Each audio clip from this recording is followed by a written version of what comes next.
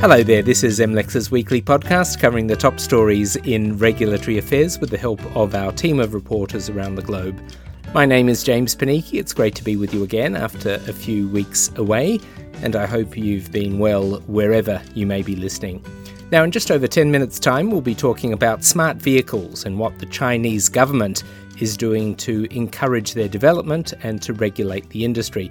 And as we'll see, it's a tricky balance and one that takes in both privacy and security concerns. Our mobility reporter Shu Wan will walk us through that fascinating issue.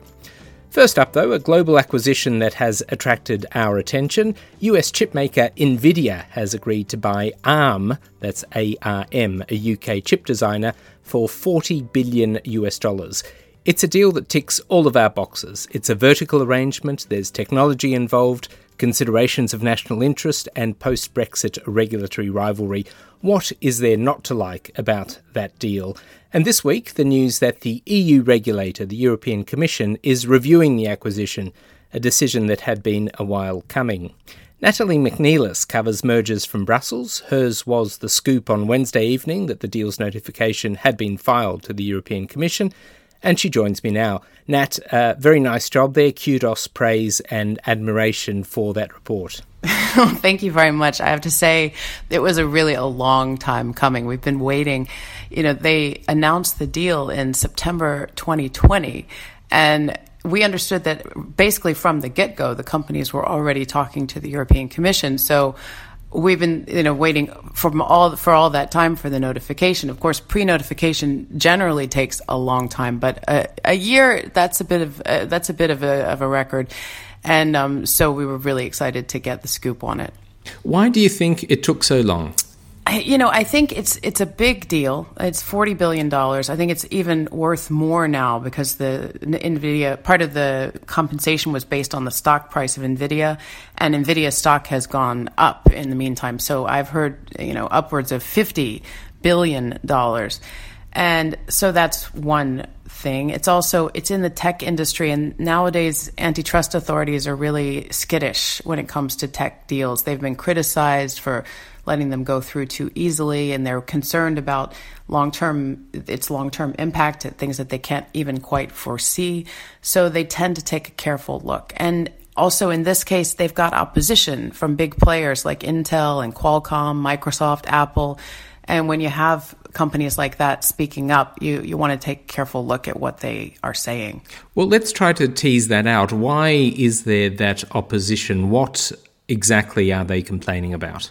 Well, this deal involves NVIDIA, which is one of their major competitors. It's a big tech company. It's the company that invented the GPU. That's the graphics card that powers video games, and it's turned out to be useful in many different applications in the Internet of Things for artificial intelligence. And NVIDIA is buying ARM.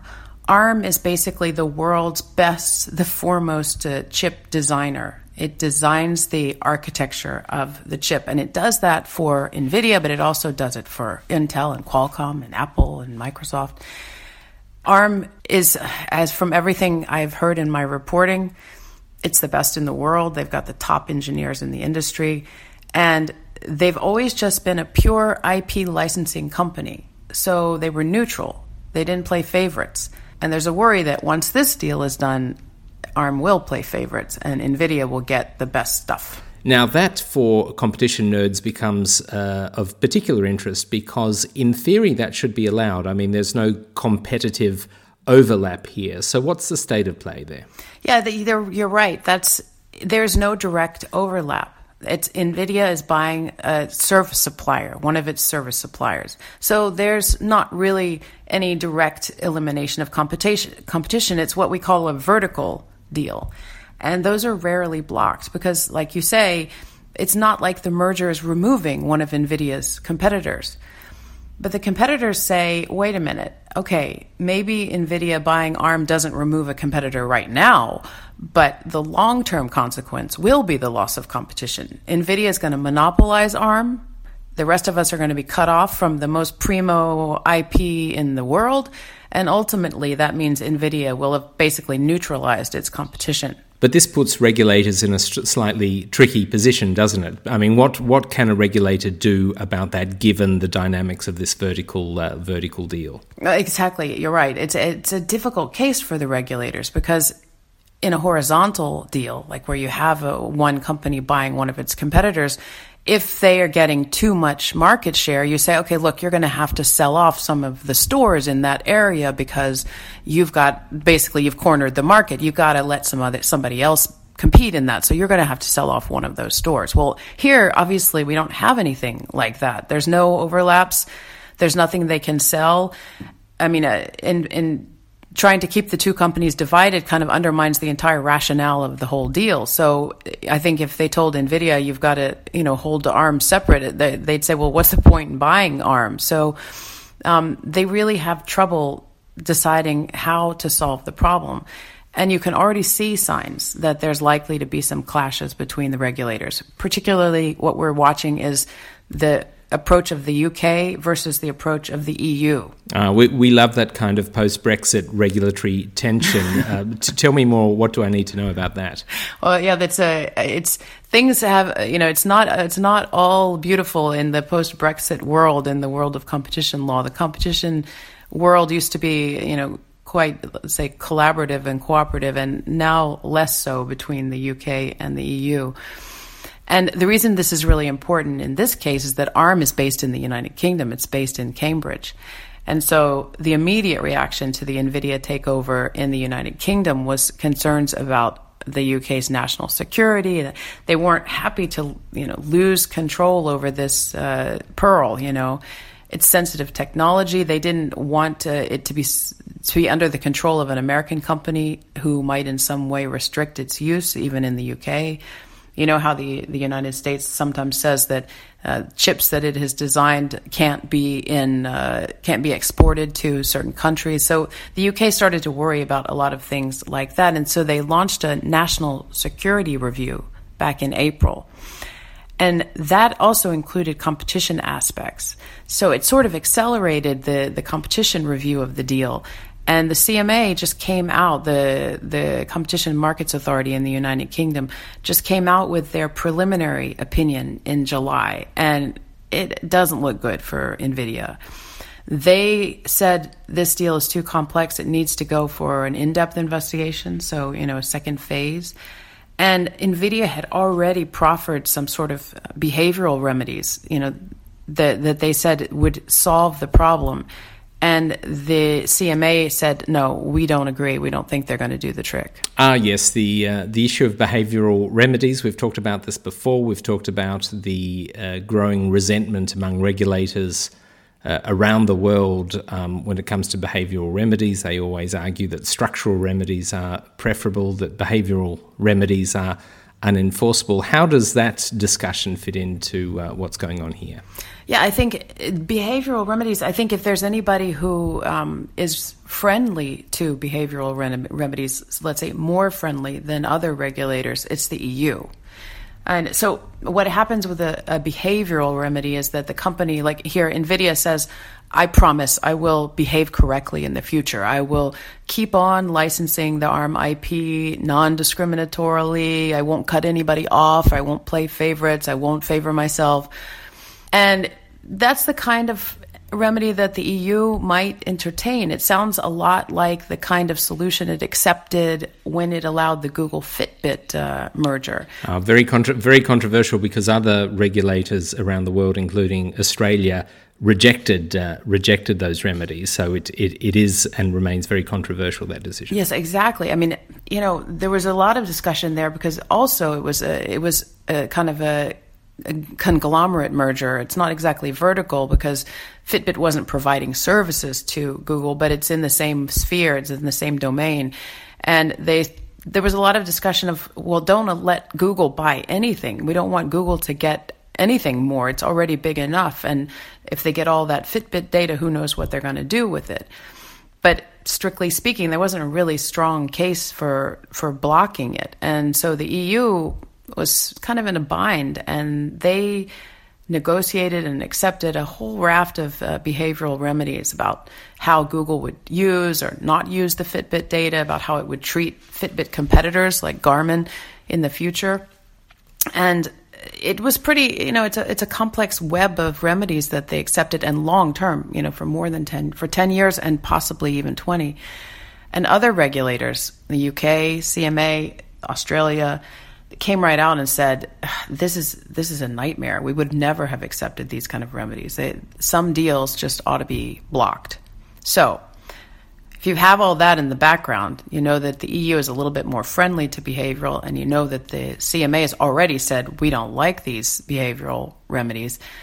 It's already a bit worrying. The CMA said they looked at what NVIDIA offered and they said, look, we don't think it's possible to really isolate, delineate, describe all the conduct that would have to be controlled for the future. These markets are changing so rapidly, the technology is changing so rapidly that to make a lasting remedy is just really impossible. And also, we don't want to monitor it and enforce it over, the next 20 years.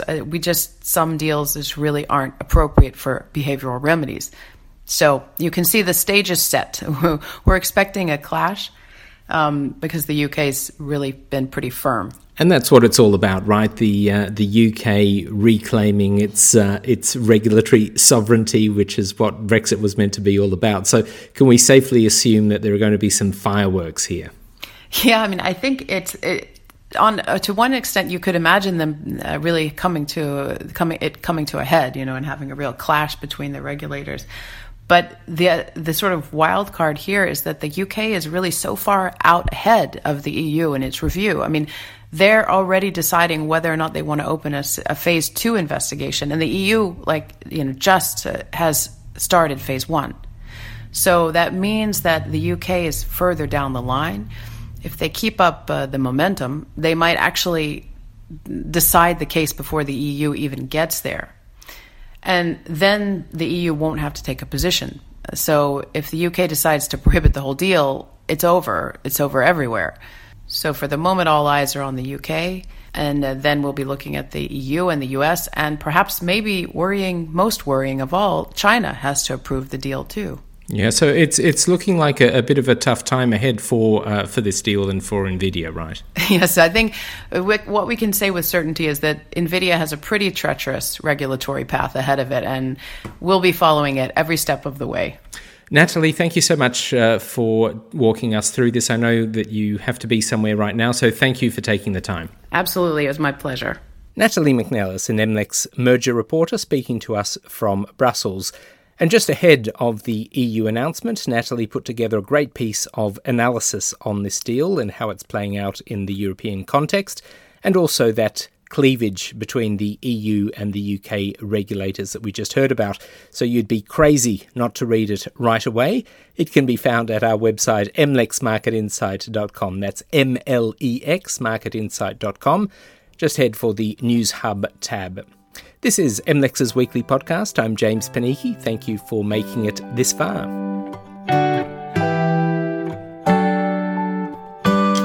And you can subscribe to MLEX's podcasts on iTunes, Spotify, SoundCloud and Stitcher.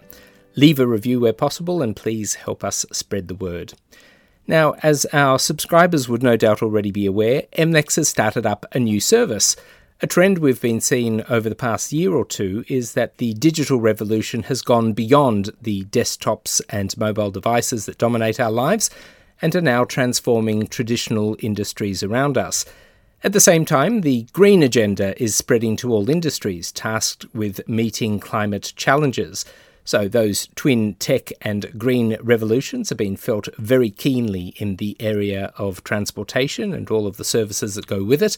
Car makers in particular are seeing a future of data-backed automated driving and the end of the combustion engine. Companies such as Uber, Tesla and Lime have become very much household names. And at MLEX, we're following that developing story by focusing specialist reporters and a stream of content on the world of future mobility.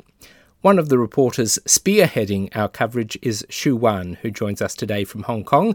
And next week we'll catch up with Jakob Krupa, who is working on our mobility coverage from London.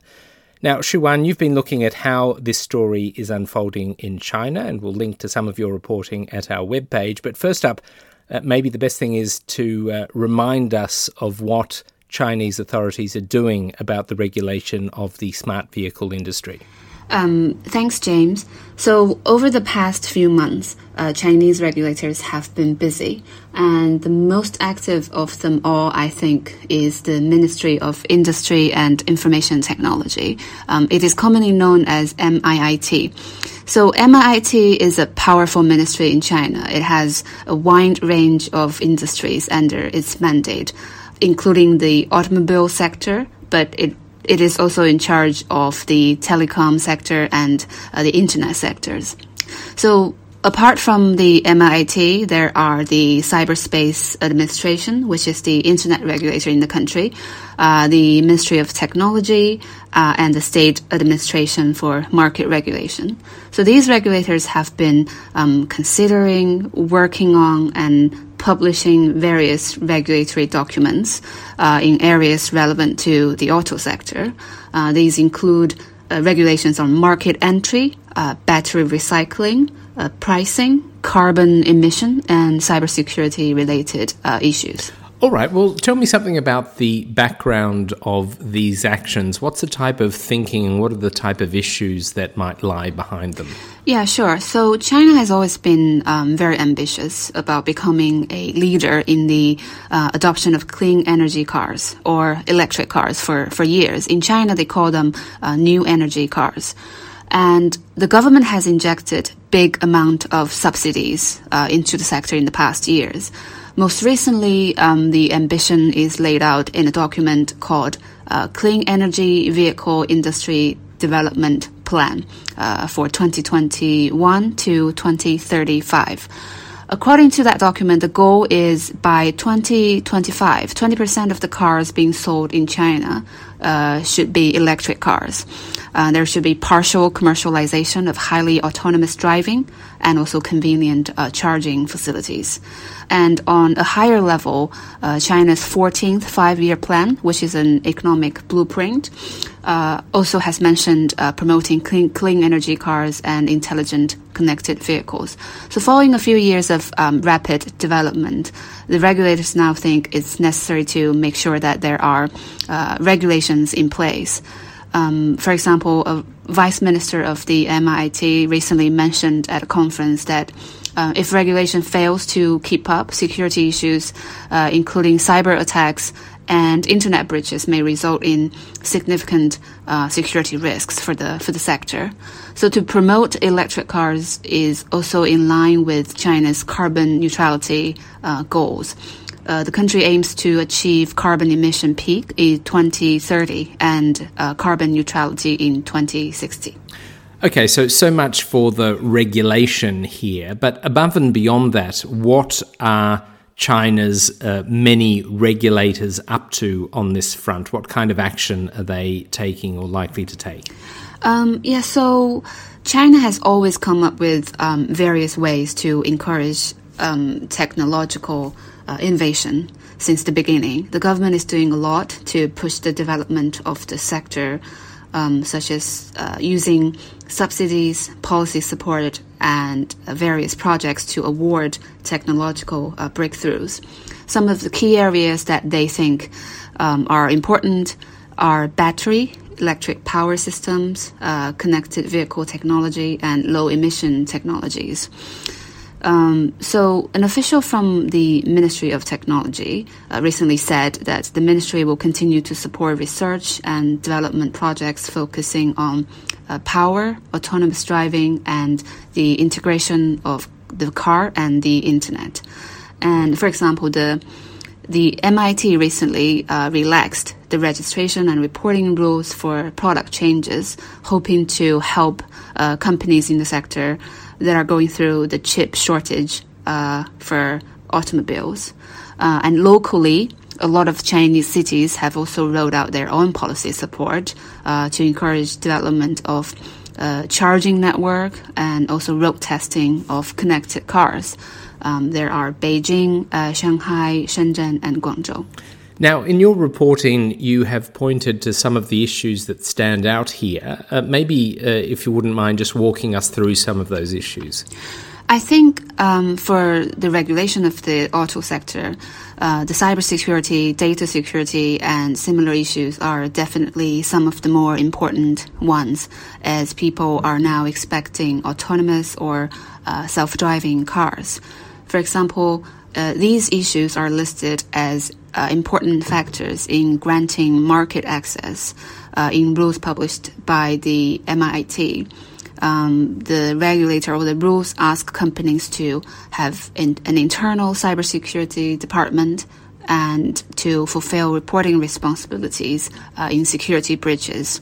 Another regulator, the Cyberspace Administration, which plays a leading role in building China's data protection regime, recently introduced some regulations for data security in the auto sector.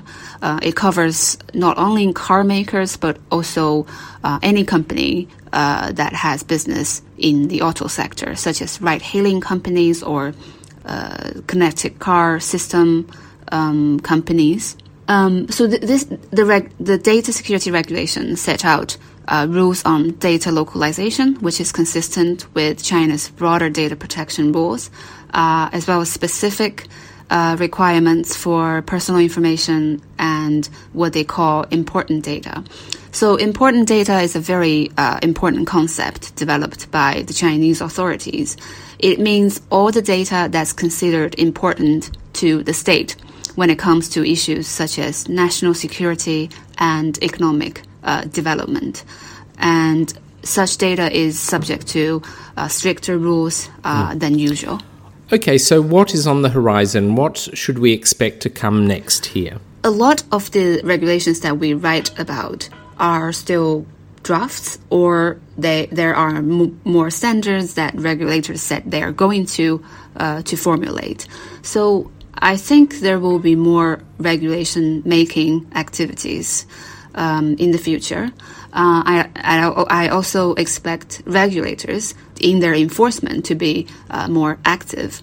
For example, the State Administration for Market Regulation, which is China's market or antitrust regulator, recently started to investigate alleged illegal practices that could have caused the chip shortage, which are making headlines these days. It also sent a warning to the vehicle inspection sector, stressing that services provided to clean energy cars should be transparent or reasonable. So I expect there will be more actions along this line. Okay, Xu Wan, it has been great talking. As always, it's a fascinating subject matter, so thank you for all of the attention that you and Jakub have been able to give it over the past few weeks and months. Thanks, James. Xu Wan is an MLEX future mobility reporter, and she was speaking to me there from Hong Kong, and we'll post a selection of Xu Wan's recent stories at our website, mlexmarketinsight.com. That's mlexmarketinsight, all one word.com. And the News Hub tab is where you need to be for the very best of MLEX's reporting and analysis. Alas, that's all we have time for today. We'll be back in your feed next Friday at more or less the same time. I'm James Panichi, MLEX's Asia Pacific Senior Editor. And from everyone here at MLEX and LexisNexis, thank you very much for your company. I'll see you again soon. Bye for now.